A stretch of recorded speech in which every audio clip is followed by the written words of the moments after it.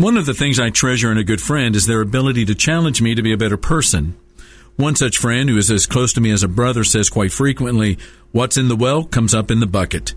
He wants to know what's in the well, that is his heart, and so he looks in the bucket, which could be his words, emotions, actions, fears, whatever.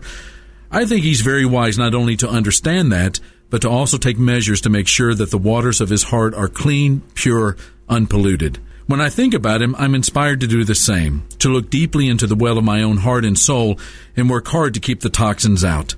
I also remember that this was one of the great teachings of Jesus about how to live. He taught in the Gospel of Matthew that people are like trees. Good fruit grows on good trees, but never on a tree that is rotten on the inside. Our words reveal what's going on inside of us. This is Mark Absher of the MacArthur Park Church of Christ, encouraging you to look inside the well of your heart. Visit our church online at macarthurchurch.org. The MacArthur Park Church of Christ, connecting God and people.